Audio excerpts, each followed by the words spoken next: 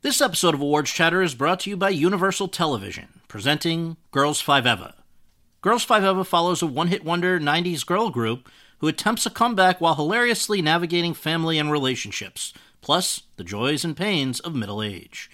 The show stars Sarah Bareilles, Renee Elise Goldsberry, Paula Pell, and Busy Phillips. Don't miss the series critics call the funniest show on television. Girls 5 Eva is now streaming on Netflix and is for your Emmy consideration for Outstanding Comedy Series and all other eligible categories.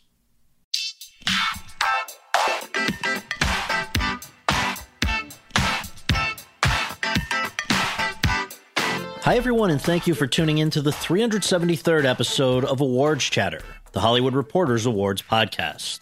I'm the host, Scott Feinberg, and my guest today is, in the words of Rolling Stone, quote, both an actual rock star and an A-list movie star, a double brass ring that no one else in his generation has come close to grabbing, close quote. He shot to fame in 1994 as teenage heartthrob Jordan Catalano opposite Claire Danes' Angela Chase on the criminally short-lived ABC drama series My So-Called Life.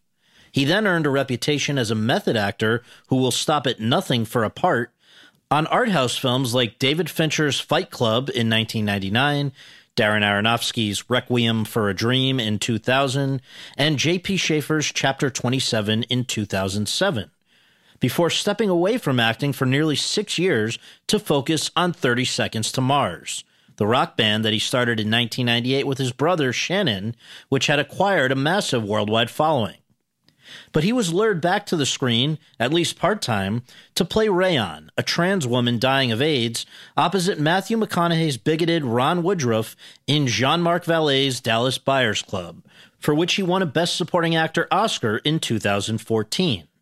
He has spent the ensuing years acting in more commercial fare, from David Ayer's Suicide Squad in 2016 to Denis Villeneuve's Blade Runner 2049 in 2017, to, most recently, John Lee Hancock's The Little Things, which dropped on HBO Max on January 29th, in which he plays a man suspected of being a serial killer, and for which he received Best Supporting Actor Golden Globe and SAG Award nominations last week.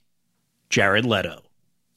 Over the course of our conversation, the 49-year-old and I discussed how being raised on food stamps by a young single mother who was constantly relocating the family shaped the man he is today, how he morphed from an art school student to a guy sleeping on Venice Beach to a TV star within a period of just 2 years, why, after giving so much of himself to his roles, he very nearly quit acting, and why he ultimately decided to come back to it, plus much more.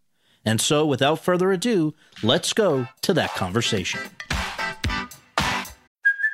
Hey, it's Kaylee Cuoco for Priceline. Ready to go to your happy place for a happy price? Well, why didn't you say so? Just download the Priceline app right now and save up to 60% on hotels. So whether it's Cousin Kevin's Kazoo Concert in Kansas City, go Kevin, or Becky's Bachelorette Bash in Bermuda, you never have to miss a trip ever again. So download the Priceline app today. Your savings are waiting. Go to your happy place for a happy price. Go to your happy price, Priceline. Congratulations. We're speaking to you just a couple hours after your latest Golden Globe nomination. Very exciting. Honestly, maybe besides the people that are in my house, that you're the first person I've spoken to for real. Well, it's very exciting, and I appreciate you doing this. And to begin with, how are you doing during this weird time? We're speaking obviously in the middle of a pandemic, but life in some ways is going on.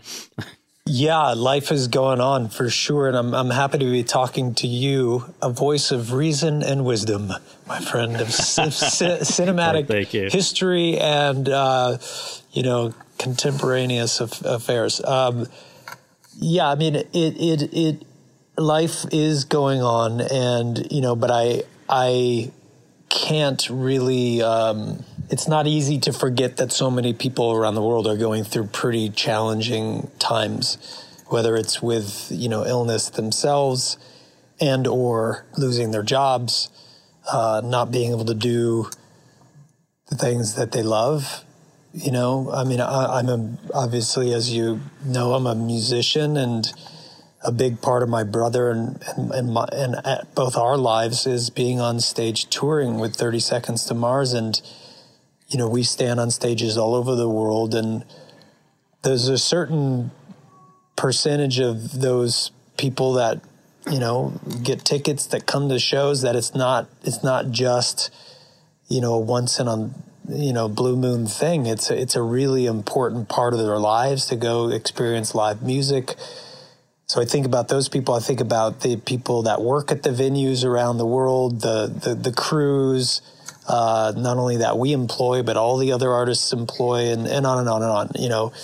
The small clubs and theaters, which those are the places that we kind of started, and we kind of the proving ground for us, really.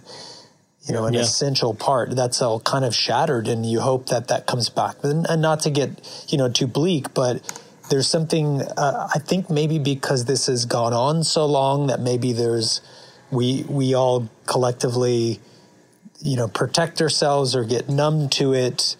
But, it's not far from my mind, and that, the dichotomy of celebrating on one hand and, and knowing that there's enormous challenge on the other is quite striking.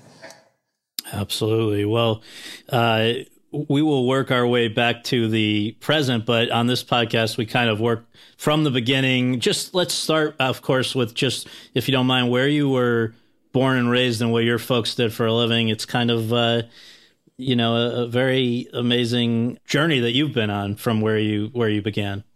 Wow, we're just going back, huh? We're going back. Yeah. I barely can remember now, to be honest. And, they've done these crazy studies of memory and of memories, I guess, and how unreliable they are, which is horrifying to think about.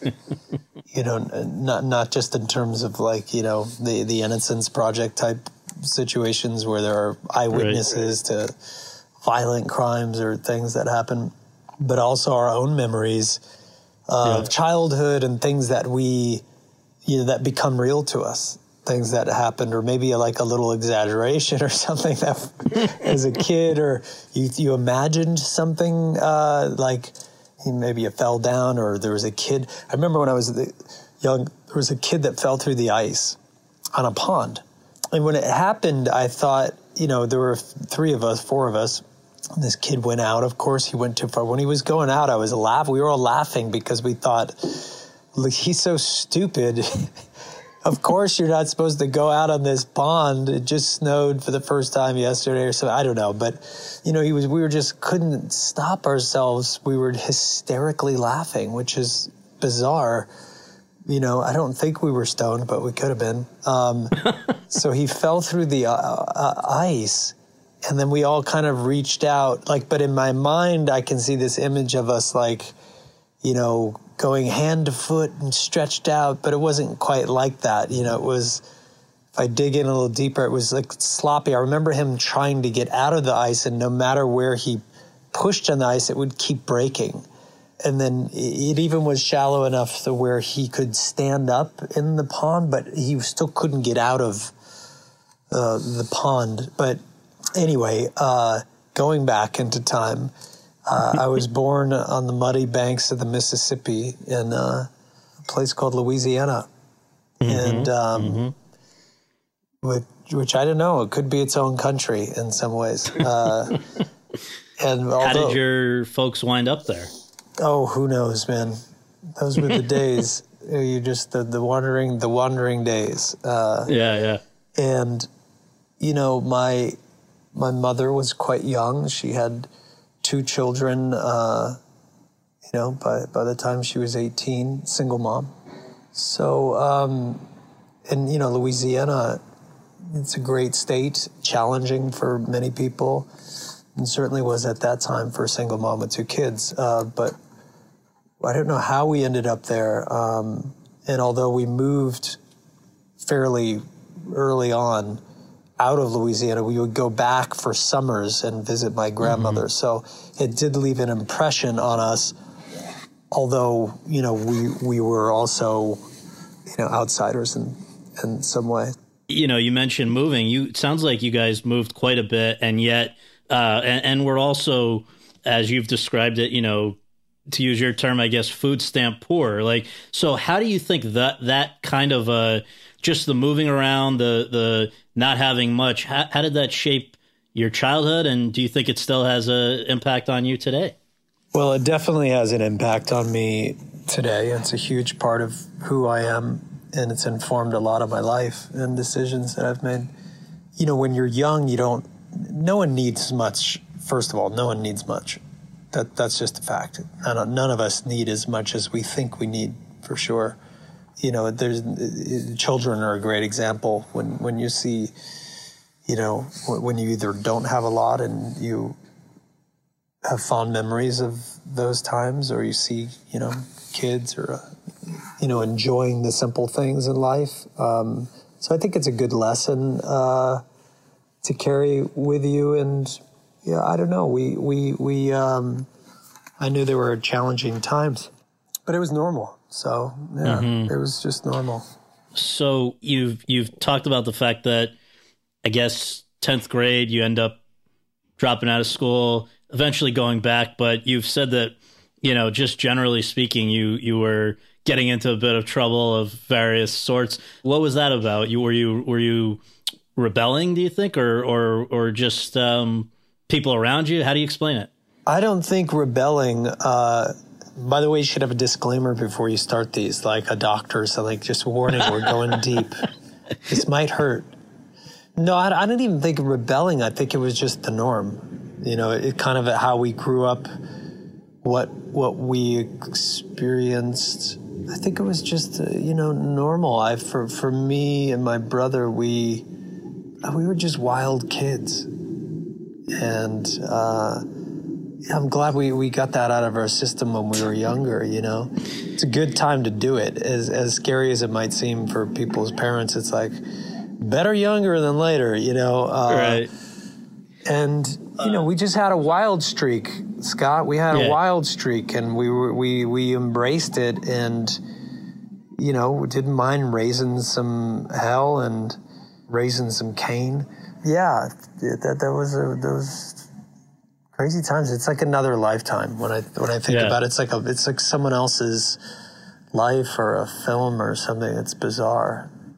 But I guess one thing that definitely, a thread that definitely connects that time to the present is you always seem to have had a artistic, creative side. I mean, can you talk about just how music entered the picture, how eventually art entered the picture, to the extent that you went back to high school, finished high school, go off to several different very good art schools, and obviously, you were on that track for, from an early age. Yeah, when you don't have a lot of money, creativity is a currency. So, and it's a reliable one. You can use it as as leverage, as propulsion, as a way to get you to a different place, for sure. Just like, education can, just like intellect can. But creativity is certainly a currency. I never really thought about that before, but I do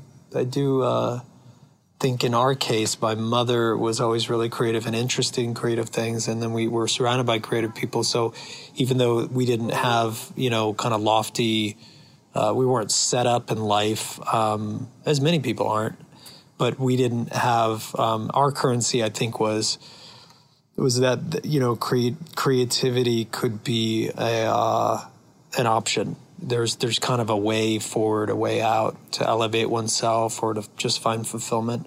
And so it started, I guess, music before any kind of actual fine art. Is that right? It was a little bit of both, to be honest. I mean, we were surrounded by artists when we were very young, so that was normal. Like people that, and my mother was always very creative, and she was just really interested in the arts in general, and then. Her tribe was super creative people, visual artists, and all kinds of different artists.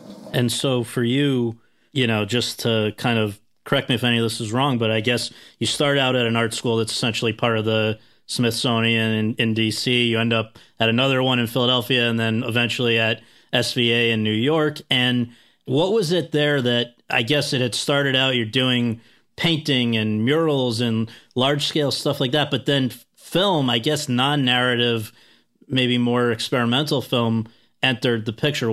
How did that happen, and why was that such a big thing for you? What do you think why did that resonate with you? Well, I always wanted to be an artist. I thought it just seemed the natural kind of place to go. I mean, I certainly had some other considerations when I was younger, but, as I started to see a clear kind of fork in the road, I recognized that, this could be, a worthy pursuit in life. And, it was always very persistent. I don't know, I guess I just got that from my mother, but I was relentless. And, when I started at the Corcoran School of Art, I didn't even know how I, found out about it but I know that I wanted to go there. And it wasn't like kids went there. Let's be clear. It was like, it was an anomaly, Scott, but and I think I was in, a class full of a bunch of, grown-ups, or classes, but they, you don't know why some of these things kind of you're exposed to them or a door opens. But making the decision to walk through is a part of the process that always fascinates me. Like, why you just ended up walking through that door rather than the other. And, I remember I'd just take the city bus to art school. And, I'm really glad I had the motivation to do that because it exposed me to a new life, a new world. And then I was always obsessed with New York City. Like New York to me, I think mostly because of things like Andy Warhol and pop art and modern, just art in general. Like New York was the place to be. So I wanted to be in New York, and I was always just fascinated by New York. And I remember I started going to New York in the late 80s. Like I think I went there for the first time in, I want to say 87 or 88, and at that point you think the 80s is over. Like when you're young and it's like at the end of the 80s, you're like, oh, the 80s are over. But now you look back at it, you're like, whoa, I was in New York in the 80s. Mm-hmm. What the fuck? That's crazy. And it was, it was a different New York at that time. Like you still had subway cars. And this could be, the memory trick, because when I would take trips when I was younger to New York, you would see those crazy subway cars covered head to toe in graffiti. Mm-hmm. Those old school trains. But anyway, I was obsessed with New York, so I went from Washington, D.C., and discovered film. I wanted to be a painter, but then I discovered photography first. And I just was excited by the scope, what the ambitions that were there. And of course, like in art school film class, everything was anti-Hollywood. So we watched a lot of bizarre, wild films that some were painful to get through. But, I wish I could remember the names. I'm sure they're pretty fun, epic stuff.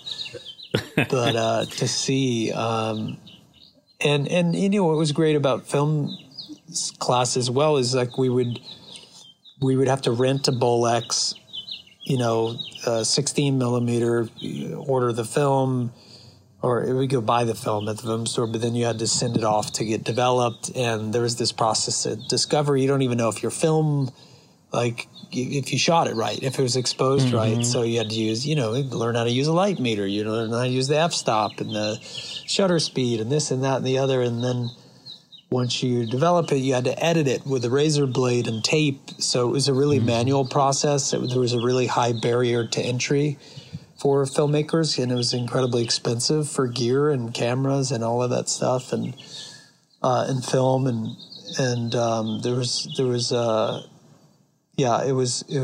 higher barrier to entry. So my big plan was become an actor, and then I can get a job as a director. So that's basically. So it wasn't that you had any great desire to be an actor. No. Yeah. I had a kind of secret, like there was a theater department at the university, and I thought, it's kind of cool. That seems so brave. But I didn't like the other part of theater. Like, I wasn't interested in musicals or, melodrama or, not that I recognize now that stuff is amazing. Of course, there's some beauty and all of that. But at that time, I wasn't interested in, acting. I was a film lover. And I would go to the independent theater and just see whatever was there. Like, I would just show up and just see whatever film was playing. Oftentimes by myself. I would say 90% of the time by myself. Because that's where you saw those movies, you couldn't find them otherwise. But yeah, I was a film person, and I thought acting was really kind of fascinating. I was really quite interested in it, but yeah, directing. And the whole time I was making music. Like I was in like this kind of Depeche Mode type thing for a second, a brief second, but yeah, it was, the music was always there. So take me into your mind at, I guess, 19 years old, when you're almost done with art school. You could have finished it and then done something, but you felt, I guess, some sort of urgency to pick up and go to LA. And so I just wonder why you did that and what actually life was like when you got out there, because I think people should understand, from what I have been able to kind of deduce from reading, it was pretty far from glamorous for a while. Yeah, absolutely. And I was in New York at the time, and I went to LA for a summer. And I was supposed to have a friend with me. My roommate in New York was supposed to come, but he bailed on me at the last minute. And I just couldn't believe it. And I was so just kind of, shocked. And that this was a time where flaking wasn't even a word. Like, if people, you remember the days, if you said, I'll meet you there on Saturday at 5:00 on the corner, you showed up or else you lost a friend. Like, there was no texting last minute. Yeah, and I decided to stay in and get a pizza. It didn't happen, right? Right. I think the word flake was only used in California at that time. It was like a word that hadn't hit the world yet. But it, anyway, he flaked on me. But it ended up being this great thing. And I said, fuck you, not to him, but I said, fuck you. I'm going to go to California anyway on my own. And it forced me to actually, reach out and get to know people, which I'm not great at. But, it put me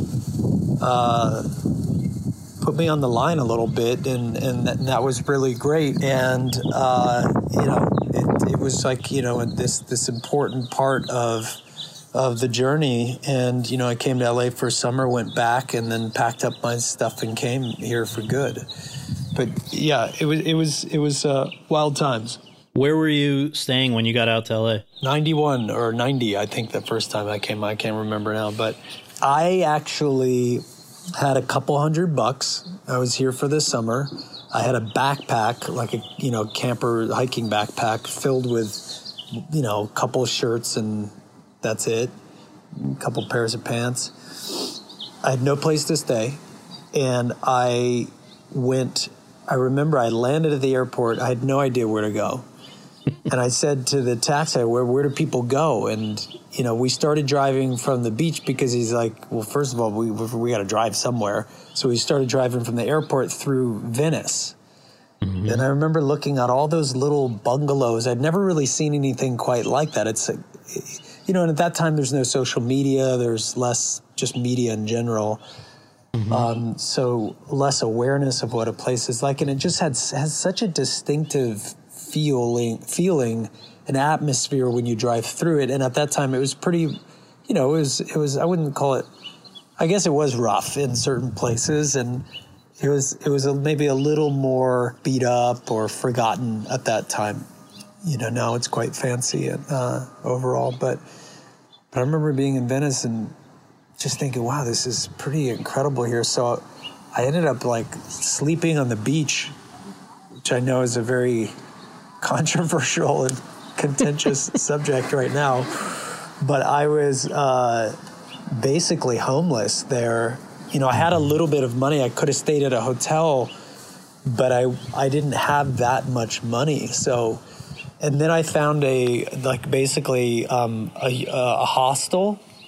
Mm-hmm. So I went to this hostel right on the main entrance to Venice, like that crossroads there of those two streets. There was a hostel there. I don't know if it's still there. It was on the second floor, I believe. I walked up, filthy place, like, you know, you just can't understand I think it was $2 or $3 a night. And I paid my $2 and I went into my room and I put my backpack down, and there was a voice behind me. It startled me and said, "You my new roommate?" Almost like a Sparma voice. And I turned around and there was a guy sitting on the bed naked, head to toe. Welcome to LA. Welcome to LA. And just the most unique person I'd maybe ever seen in my life, you know, just a very different kind of dude. And I don't know if he just got out of the shower. It was just a little jarring, but that was my roommate. And so I picked up my bag, I walked out, and I went to Santa Monica. And I found a different hostel, and I had to rent sheets. I remember renting sheets was a new thing I'd never heard about before. But this is all happening in 92. And what's jarring is that it's in 94 that you kind of made it what feels like had your big break. And how does so much happen in such a short amount of time that you go from sleeping in a youth hostel without, you know, knowing anybody really, to being on a show that maybe it didn't have a massive audience, which is why it didn't last very long, but it had a very passionate following. And I think it led to a lot of interest in you with My So-Called Life, obviously. How do you even get representation? How do you wind up, just the whole thing is kind of crazy. Well, when I went back to New York and I came back to LA, I returned to LA, I gave myself like 2 weeks to get an agent, because I thought if I didn't get an agent in 2 weeks, I was a total failure. And if I couldn't manage to win in that amount of time, then I didn't really deserve to be. I didn't realize how hard it was, but I was so motivated. And anyone I talked to, I spoke about this and that. And I don't know. It was, you know, through a series of events, you know, I just ended up, you know, finding an agent and then leveraging that agent to get a legitimate agent or a better agent. And I just had a lot of passion. I had a lot of perseverance, and I had a lot of, you know, ignorance and naivete. And I guess I used that to my advantage, because it felt like a long time to me. It felt like I had a lot of rejection. And well, the funny thing about that show is that there was another show, like a Saturday morning sitcom. You know, no disrespect to that, but it's not, when you're a lover of like independent film, that's not exactly where you set your sights. But there was this, you know, I went on auditions as I was told. And in the beginning, I was like, well, should I not be auditioning? My agents were like, you audition for everything. What are you kidding? Work begets work, begets work. And this is what you got to do. So I was, you know, encouraged to just go. And then, yeah, you can turn it down if you don't want it. Or I don't even think that was said. I think they came to me and I auditioned for the Saturday morning sitcom and I didn't get it. But they were like, well, there's a smaller part in it that they want you to do, I think. And, you know, but if you go on this screen test and you get it, you have to do it. There was some weird thing like this. My agents were like, you'll come out of this being the hottest actor in Hollywood. And then there was this other thing going on, a very small part that was just a guest star. So it was like in this show called My So-Called Life. So it was the guaranteed, you know, season of some Saturday morning sitcom or there was this one-off in this really high quality show from the creators of 30-something. And I went and auditioned for this show, the 30-something show, and I don't even think I read the whole script, to be honest, because I was just, busy, and I, didn't want to get too attached or just whatever, So I went and read, and I had this kind of first audition. Didn't seem like any sparks were flying or there was nothing special about it. But what happened is I had this guaranteed part, and then I had auditioned for this other thing, and my agent said, well, the deadline's here. You got to decide. You don't even know if they're going to call you back for this other thing. You got to make a decision. And there was an agent's assistant at this agency that called me up and said, listen, I could get in trouble for this, but they really, really like you for this other show.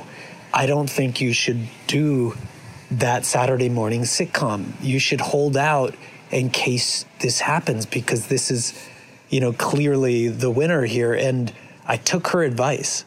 I've forgotten her name. I really wish I had it, because I'd love to say thank you. At one point, I know I contacted her, we talked or something, but she really, did me a service there, or a favor. Or she gave me a gift. Well, and I just want to remind people, it's like still people can't believe the show only, they love the show, but it was only those 19 episodes.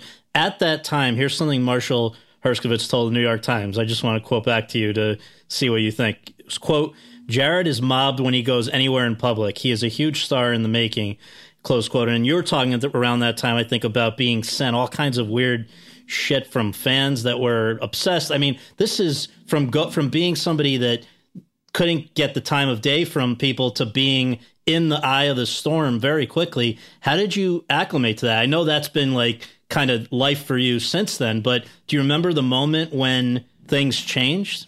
It was weird because at that time as well, like, it wasn't cool to like embrace fame. At least to me, it wasn't. Like, the people that I respected and made an impact on me, the artists and the artists that really made an impact on me, the idea of rejecting, at least having a gauge on how much you embraced or how much you embraced fame was like the model and seemed reasonable. It's hard to even probably to get younger people to understand that. It could also be there's something not great about that, and that's being aloof and not grateful or rejecting, the kindness of others or the praise of others, which I think is also kind of a conceit. But there was another thing there too, kind of in between, where it wasn't. You kind of went out of your way to not encourage it. Yeah. The people that I looked up to, probably said no to interviews more than they said yes. They certainly, weren't posting selfies. But it's amazing. The currency of fame has become so transparently valuable that it's almost foolish for a young person to reject it, because, opportunities, not just fame in and of itself, but as, like I said before, creativity was a currency. Fame is clearly a currency now. And if you're phenomenally talented and you have that currency, you're going to get more opportunities than if you're just talented. And that's kind of the sad truth. But, not being aware of that is maybe could be sadder, because it's okay to be savvy and smart about things too, I suppose. Mm-hmm. But again, I also, grew up in a different time, and I for me at the time, I was really uncomfortable with it. And it was hard for me to, I taught myself early on, if someone came up and gave me praise, that I just go into I go into a place of like, equanimity or neutrality. Mm-hmm. I didn't think it was healthy to let that in. I don't know if someone told me this, but I never let it make me feel good.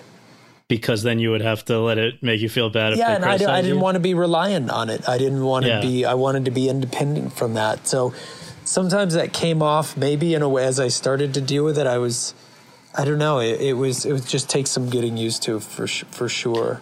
So what I hope we can do is, can we spend a minute or less on just a few of these different great performances leading up to this most recent one? I'll just tee up the title, and then if you have any just major memories or thoughts about it. But I mean, it feels like the first time, everybody now knows how deeply you immerse yourself in your parts. It seems like the first time you did that maybe was Prefontaine. This is Steve James' movie coming off of Hoop Dreams. Is that the first time you just went all in on something? Honestly, there's always been a bit of it. Yeah. Since the very beginning, there's always been a bit of it. I remember when I did Last of the High Kings. It's this Irish coming-of-age story.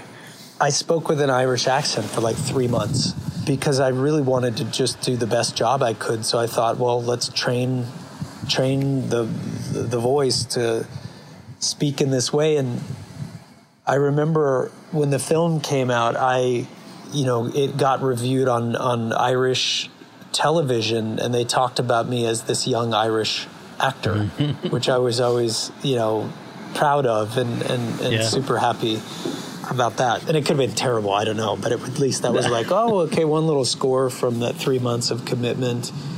And it was always there. And, I just think it maybe on Prefontaine, of course, like, how can you be a runner? How can you play a runner, one of the best runners in the history of running, okay, if you're not a runner yourself? And I was not a runner at all, but I became one. And, I made a physical transformation. Again, tried to model his voice, spent time with his family, Cuspe and his sister and his parents. And, I felt the responsibility as well, playing a real person, to carry, to push myself as hard as I could to bring the spirit of the sky to life. So, and I think for a lot of people, I know Ebert and people like that, that kind of put you on their radar in a way that you hadn't been before. And that was 97. The next year, 98, which I believe is the same year you and your brother signed your record deal, was also the year that you did The Thin Red Line. This is Terrence Malick's first movie in 20 years. Ton of great actors, maybe a little bit of an unusual way of auditioning and making a movie and all that. So just want to spend a 1 minute on that one. Yeah, Terrence Malick, a genius and just a wonderful person. He had this idea that if I died early on in the movie, then the audience would know nobody is safe. So he wanted someone in that role that you expected, or audience would think they're going to follow that story for a while. And, I was happy to go and die. I mean, the great thing about that one is that they all had to suffer through this horrendous boot camp, and I got to skip it. So I kind of did the opposite as far as approach-wise. I got to skip it and just come down and because my scene didn't shoot till later, and I was only there for a week or two. I think we were on the Gold Coast, or maybe in Perth or Gold Coast. I can't remember exactly. I know it was out there. Yeah. And I had an improv. I had a scene. I said, what I said to them as well? I said, okay, I'll go do it. But, in my bravado, I politely said, but I would really be extra excited if I had a scene with Sean Penn. And a lot of people don't know that I've worked with Sean Penn because the scene was cut out of the movie. So they did this. I don't think they ever planned on it being the movie. They just did it to kind of make me happy, maybe. But it was me and him sitting on a hill, and he's Sean Penn, of course, the master, and he's improvising and just talking, like he's pulling out quotes from the Bible or the Odyssey and asking me questions, and we just have this little moment on a hill. It was quite beautiful. It was very just intimate and real, and I'm sure I was just awestruck. But yeah, it was still a beautiful experience, and I was glad to be a part of that movie. Yeah. Next year was 99 with both Girl Interrupted and then for the first time of two with Fincher, Fight Club, playing this guy, beautiful guy who gets his face bashed in. And I guess you've said quote, Fight Club was a really small, insignificant role for the most part, but it marked a change in my work. Personally and artistically, it was important for me, close quote. So just for our minute on that film, why was that? Well, I think it was the first time that first of all, working with David Fincher is a masterclass in filmmaking and acting. Every frame is it's a masterpiece. It's a painting, a portrait of absolute potential, and it's exciting. I remember everyone would gather around, like the gaggle of actors would gather around when it was possible to look at a monitor to see how amazing the shot was, and just like, wow. And I mean, we weren't like reviewing takes, but you would just try to see just get a glimpse of the playback. And I don't think I'd ever seen playback before at that point. But it was also the first time that I wore extensive prosthetics, and that there was a change in the character. And I think even the way that I talked, maybe there was a subtle change in the way that I spoke once I was mangled. Yeah, just seeing all those actors, being kind of near a superstar like Brad, and kind of seeing that process and watching him work was really, really cool at the time. Yeah, amazing movie. And next year was both American Psycho and Requiem for a Dream. Requiem for a Dream, of course, this great performance as this heroin addict. And I just think people should remember, Darren Aronofsky is only 31 at that point. It's only his second movie after Pi. And yet you fought really hard to, I understand, get that part. There was quite a bit of a process. And then also to immerse yourself. Why was it, in your mind, worth hustling that hard? What was it about that project that was so appealing to you? Well, Darren Aronofsky had just made a film called Pi. And you remember, I'm a guy that came from art school, film school and art school, and a lover of independent film. So for me, this was, to go from Fincher to this young upstart Aronofsky.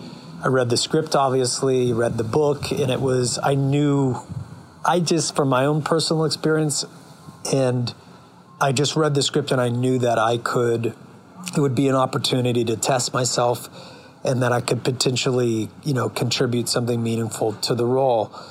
And, Aronofsky I had to lobby for it. But once he gave me the role, he was like, he believed in me and he had full faith in me, and he was just an absolute amazing collaborator. And, we just had the 20th anniversary, and it's like, I can't believe that I had the opportunity to be a part of a film like that.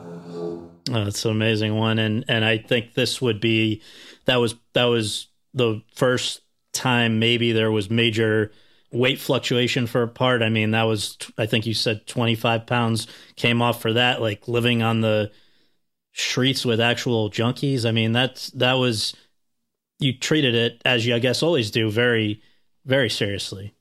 I just thought it was my responsibility to work as hard as I could in the hopes that I could not let everybody down, I mean, from the actors to Cubby to the writer, and Darren and everyone else. I thought, like, okay, this is it. This is, you dig deep, you push hard, you bleed a bit for it, and you see what you're made of and what you're capable of, and you be an additive and really push. And it's one of those films where you're like, okay, just a beautiful gift to be a part of something like that. Sure. 2002, back with Fincher for Panic Room, much bigger part, I think it's fair to say. And I wonder, at this point, how do you respond to the Fincher, kind of the famous way of working where it's like take after take after take? Some people seem to feed off it, other people don't. I wondered on that one if that was what your experience was with that. I mean, I loved it. I always thought that was amazing. Like, oh, we have all this time for perfectionists like me. I was in heaven. I mean, running up the stairs for the 84th time probably is not. I mean, I'm glad I was that age. I wish they would have emptied the mattress out as I requested before I had to throw it up against the wall. 7 times and literally fucked my back up so bad I had to take 2 weeks off of work, and it's haunted me ever since. Jesus. So that wow. was, that's movies though. I mean, you put yourself in that position, you go for it. And a lot of times as a young actor, you don't know when to say stop. Yeah. Or just say no, Right. But again, working with the master was a great experience in just craftsmanship and dedication. And, I always love people that are decisive and direct and know what they're doing, and, I'm always super grateful for that. And the greatest thing about Fincher is, when you walk on that set, you're going to be okay. He's never going to let you fail. And you're going to be really proud of the work and the movies that you're in. Can you separate the experience from the quote unquote outcome in terms of box office and things like that? Because I know here the next one, 04, Alexander with Oliver Stone, took a lot of shit, but it's not for lack of a lot of artistic merit. And in this case, just to remind people, you're playing the best friend and sort of lover of Alexander. And I guess I just wonder, did it affect your way you thought about it when the movie took some flack? No, I mean, for me, when I think about movies, I think generally about the experience that I had making them. I remember like in Alexander that the hair was a big issue. Like, I think there was not my hair, but Alexander's hair. Then maybe there was some problem with, I can't even remember what it was. It's like, so that's what I remember about, like, I mean, that stuff, the box office and all that's really none of my business. It really, I wasn't starring in the movie. I had a small part in the movie. Again, I was, speaking with an Irish accent for months. And for some reason, it was like standard Irish. It wasn't English. I can't remember why, the thinking. But I remember Morocco. I remember Thailand. I remember, like, the adventures outside of the filming. And I really fell in love with the desert and have a love for the desert to this day. I remember after a couple months, 2-3 months in Morocco, I really wanted to stay. It's quite an amazing place. Yeah, and it was, I learned to ride a horse, bareback. That was fun. So I think of that stuff, really. Yeah. Over those next few years, including overlapping with Lord of War in 05, right through Chapter 27 in 08, I know this is when things were really picking up with 30 Seconds from Mars, and I just wonder, was there a point where you ever thought, I mean, obviously there ended up being this 5-year hiatus, as the music was becoming so successful, were you less interested in acting? I mean, during your hiatus, one of the people who I guess you ran into was James Franco, and I was reading a thing where you and he spoke, and apparently you told him that part of it was that you just were not as enamored with acting, and obviously we're having a lot of success with music. So I just wonder, you were apparently turned down some high-profile projects in that same time period, like Flags of Our Fathers for Clint Eastwood and stuff that, on paper, I'm sure there were agents and people saying you got to do this. So, just what was in your mind leading up to that hiatus after Chapter 27? Well, I used to say there are 2 great things when it comes to acting: getting the job and then finishing the job. And I often would say that, that I hated acting. I mean, honestly, I don't feel that way anymore. I think something changed in me, and not that I didn't have gratitude for it, but it's a slog. And at the time, I just wasn't able to negotiate some of the things that were more stressful for me. And it still is a challenge, but acting is like climbing a mountain. And when you climb, like I do, you recognize that it's not always going to be fun. It's going to be painful. You're going to get snowed in. You have to wait 3 days for a weather window. Your body's going to hurt. You're going to get to the summit, and the most dangerous part is still to come, and you got to get down. You have moments that are filled with reward and that are exciting and beautiful, but it can also be painful and challenging, like anything else. But I think at that time I was a little more vocal with my frustrations. And I may even gone on record publicly and said that I hated acting and that I really, and then I had this other thing happening in my life. The other hard thing about acting is you're really a bit, you can be a bit reliant on everyone else, your agents, your managers, the studio or director or and everyone else to give you a job. So you're always, after every film you make, you're unemployed. And sometimes you can go months, years without finding something that you think is right, or finding anything at all. As we go through the highlights, that's great, but there were a lot of lowlights as well. There are a lot of valleys there that we're not talking about. And the reality is it was hard to find good roles often in my career. And was it dispiriting for you when, you totally commit to something in the way that you do, something like Chapter 27, where you literally make yourself sort of put your physicality in jeopardy, gaining 67 pounds, all this, and then it's a movie that doesn't really necessarily get widely seen? I know you're saying it's a little like you don't want to be you don't want to be relying on the outcome of things. Yeah. But certainly, art in general is a there's the creative aspect, and then there's the recipient. There's the second part of that. There's the receiver of that creative act or result, right?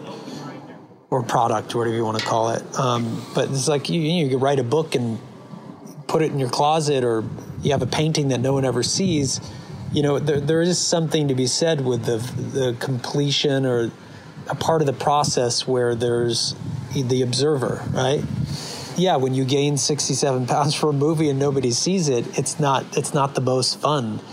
I had a moment in New York where Sean Penn came up to me after Chapter 27 had come and gone, and came up to me somewhere, and I don't, I'm not very close with him. I don't know him. I've met him a few times. I've spoken to him. He's a lovely guy, but it just happened to be, again, Sean Penn came up to me and said, I saw that movie. I watched it twice. I made my kid watch it. You're phenomenal. What you did in that movie is incredible. And I was like, well, at least somebody, at least someone, and not just someone, at least Sean Penn.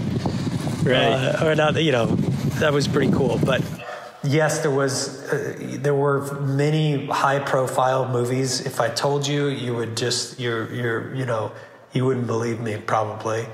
That I turned down. I remember I turned down Clint Eastwood because I had a commitment to go on a tour to be the opening band, not even main support, like right before the headliner, but the opening, I believe, of 4 bands, and to get paid $250 a night.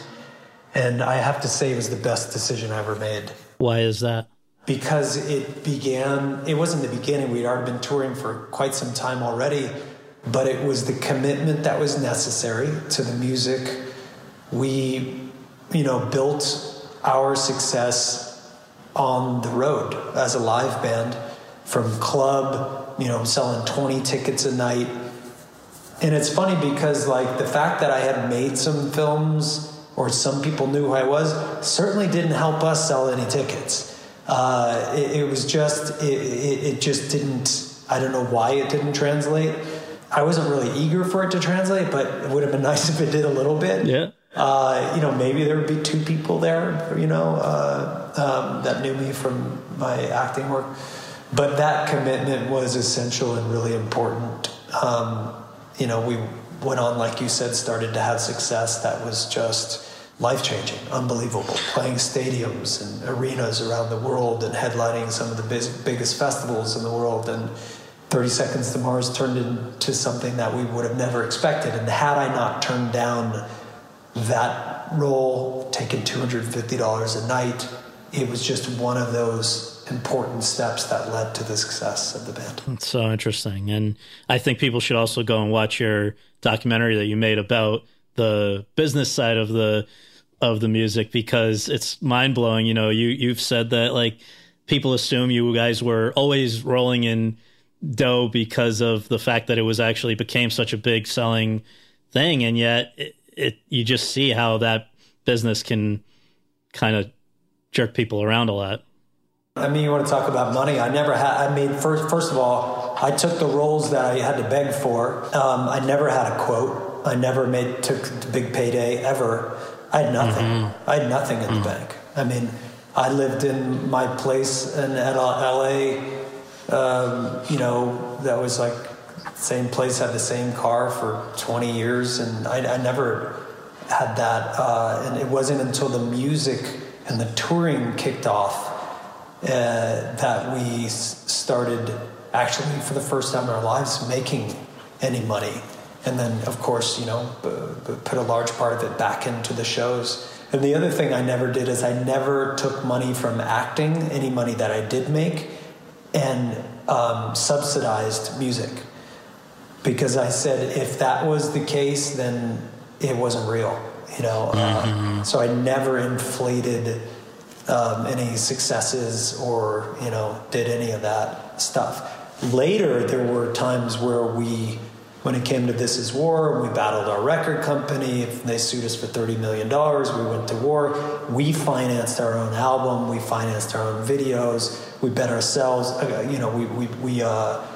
We took a bet, and that paid off big time. Yeah.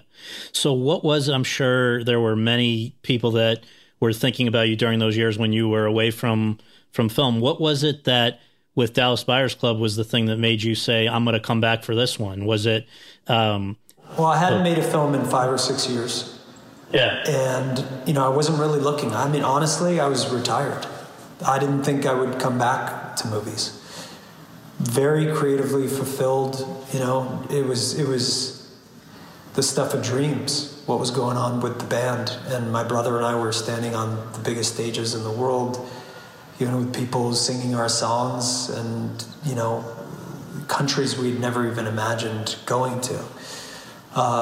So we had so much gratitude and, after working for it for so long, for so many years, that we just wanted to embrace it fully. We stayed on the road over and over and over and over again. And so I wasn't looking to make movies, but someone sent me the script and I read the part and I thought, again, it was like, with Requiem, I thought that, this is an opportunity to be a part of something meaningful.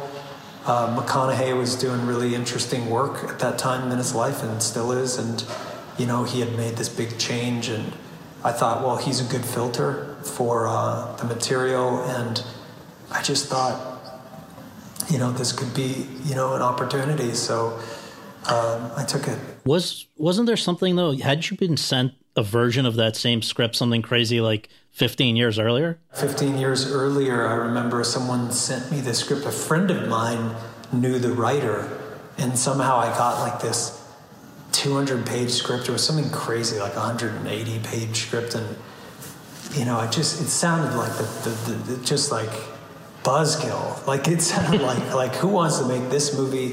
And then I think Brad Pitt was attached for a while. I don't even think I read the script originally, honestly. I think I may have read a few pages and just thought, like, I don't know, this sounds too brutal. And it wasn't. No, they didn't come to me. I think it was for the McConaughey role. That I was actually reading it. I just think it should be emphasized because everybody's so hypersensitive these days. I was actually at the Santa Barbara Film Festival the night you were honored there, and there was some heckler about trans-related stuff, and I thought it was so nice, A, that you invited the person back to come talk with you afterwards, but B, you've said that essentially, and I just want to get this quote right, quote, I made it very clear early on that I saw Rayon as a man who wanted to live his life as a woman, not someone who enjoyed putting on women's clothing. If they wanted that kind of performance or anything glam or anything drag queeny, I wasn't the person for the part, close quote. So I think in a way, I don't know that you got enough credit for kind of thinking that through in a way that oftentimes these days movies do not. Well, it was a different time. There was a different conversation happening then. And, I think it's incredible what's happened as far as the conversation around representation and equality. And I fully support that. And, I've learned so much since, it's like I was thought I was pretty informed at the time because it's just my upbringing and, being around different types of people since I was a young kid. For me, people that lived their lives in different ways, and it wasn't anything new or shocking to me. I had been exposed and had friendships with people throughout my life, and that's, I count myself lucky for that. I think things are moving in a good direction, and I'm really proud to have had that opportunity to be a part of that film. And I think at the end of the day, for me, it was. I feel really grateful, really fortunate, and the people that helped me along in the process, that educated me and guided me, and they were so essential and supportive. Always have so much gratitude for them as well. So the final thing I'm just going to pose to you is obviously that resulted in a very well-deserved Oscar, and then we've seen you in some higher profile stuff since then with Suicide Squad and Blade Runner and all of that. But to now come back in another great kind of immersive character part where eye color, nose, teeth, posture, walk, voice, everything this is the Jared Leto special, I think, with the little things. And I just wonder if you can talk about being drawn to it, I think, by The Founder, another John Lee Hancock movie, which is so underappreciated. I know that you were a fan of that. Just, what was it that made you want to play this kind of shady guy who, the audience is learning about? There's a lot of layers that get unpeeled over the course of this very entertaining movie. Well, I want to give a special shout out to Blade Runner and Neander Wallace, a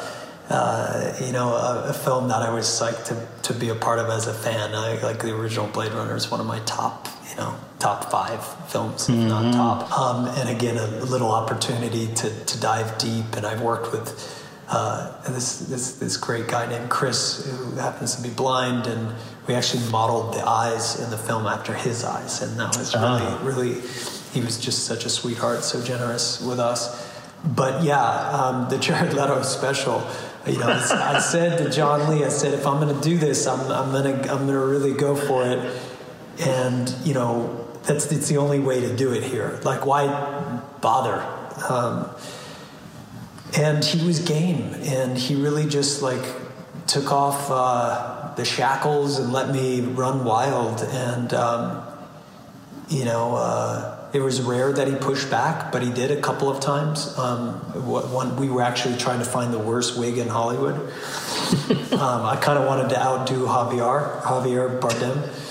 I think that might have been his own hair, no offense, but right. I thought this guy just it's all wrong, He tries, but he just makes a choice that other people, that just doesn't work. It's always a square peg in a round hole. But completely transformative, head to toe. And I really wanted to explore body posture, and the voice is always a big thing for me. I think that was a big kind of hook into the character. And humor was a big one. I'm not a very funny person, unless you force me to be. And then maybe in a moment of panic, I could be. So it was fun to bring humor to the role. And improv, right? A lot of it was improv. Yeah. And hats off to John Lee Hancock for encouraging that. And because he's also the writer and the director. And, he's just smart enough to not be precious about that, and to let this, guy come in with all these wild ideas and to experiment, not to go, we're getting off the rails here, but just to kind of have the wisdom to say, well, let's keep going with this. Let's be patient, or let's fail a bunch of times, and then maybe we'll win one. And Rami and Denzel as well.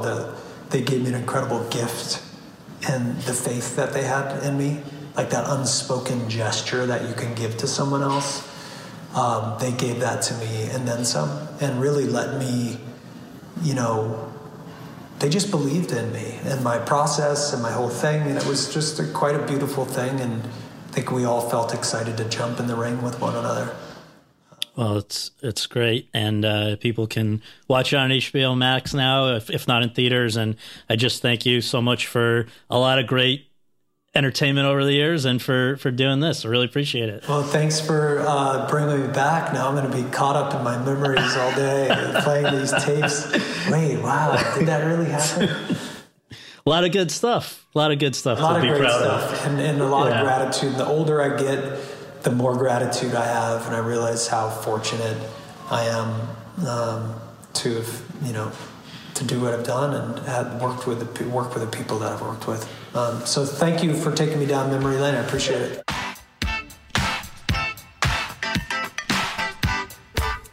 Thanks very much for tuning in to Awards Chatter. We really appreciate you taking the time to do that, and would really appreciate you taking a minute more to subscribe to our podcast on iTunes or your podcast app, and to leave us a rating as well. If you have any questions, comments, or concerns, you can reach me via Twitter at twitter.com/Scott Feinberg. And you can follow all of my coverage between episodes at thr.com/The Race. Until next time, thanks for joining us.